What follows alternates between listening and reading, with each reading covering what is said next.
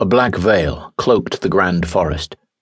It hung from the under edges of the trees and draped thickly over the bare earthen bottom of the woods. Swears hissed through the undergrowth as the pines creaked furiously overhead. A company of soldiers stood back to back in a blackened grove. There were delicate blue shields embroidered upon the tops of their sleeves.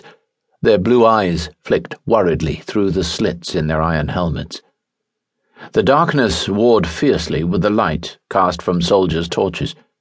It pressed firmly against the outskirts of the glow, snapped into the gaps left by the sputtering flames.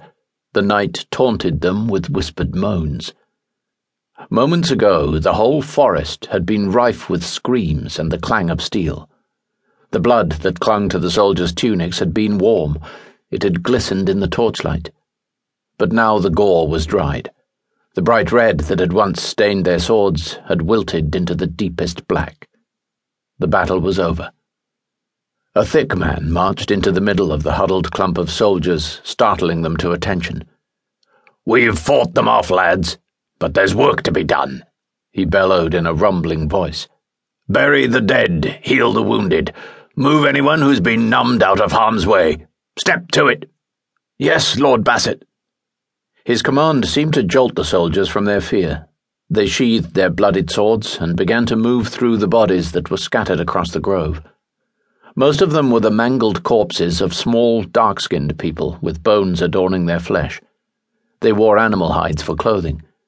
Some had human skulls hanging from cords around their necks. Their makeshift camp had been so carefully woven into the undergrowth that it was hardly visible. The soldiers had to venture deep into the shelters in order to cast the shadows from their moors. They piled the dark-skinned corpses in the middle of camp, tossing them away as they found them. Some of the bodies were those of the soldiers' companions, and they were set aside to be buried. But a good number of the soldiers who appeared to be dead actually weren't.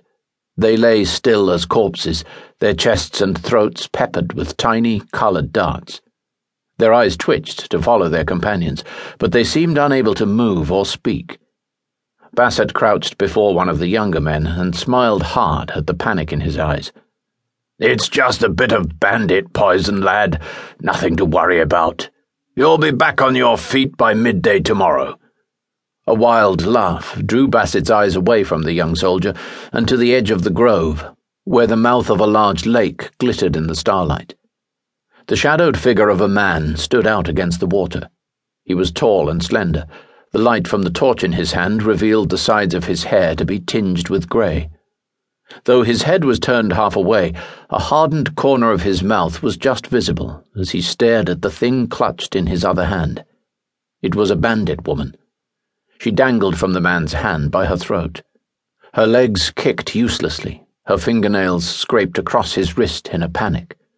But though a dark stream oozed from his gashes, he didn't let go. Bassett winced at the sound of crunching bone and frowned as the woman's body went still. The man tossed her corpse into the undergrowth as if she weighed no more than an empty sack. Then he turned to hold his torch over the bushes, revealing a full half of his smile. "I think I've found something that might interest you, Bassett," he called. "What is it, Chancellor Tristan?" Bassett said as he approached. Tristan didn't reply.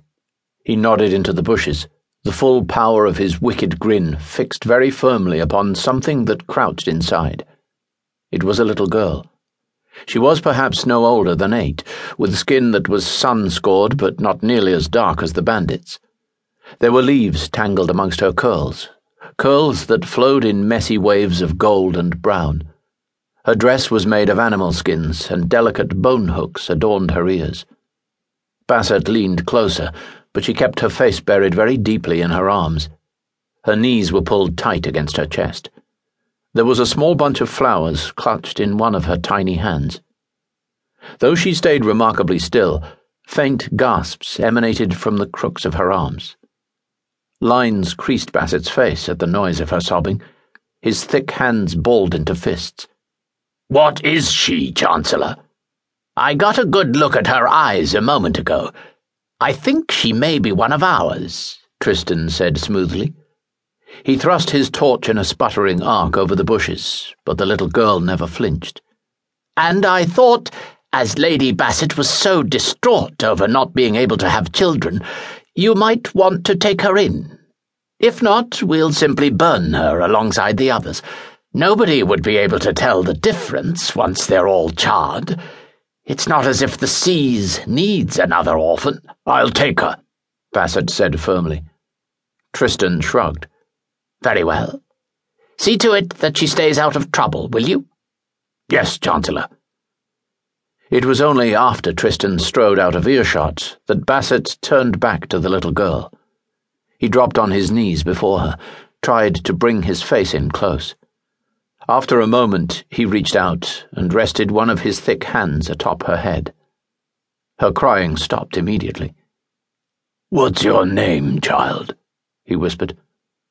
Slowly, her head came up.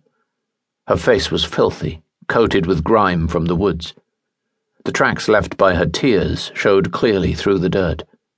Her eyes were bloodshot and still wet from her sorrow.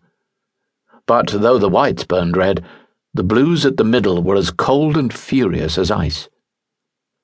"Olivia," she said, in a voice that held no trace of her tears. "My name is Olivia."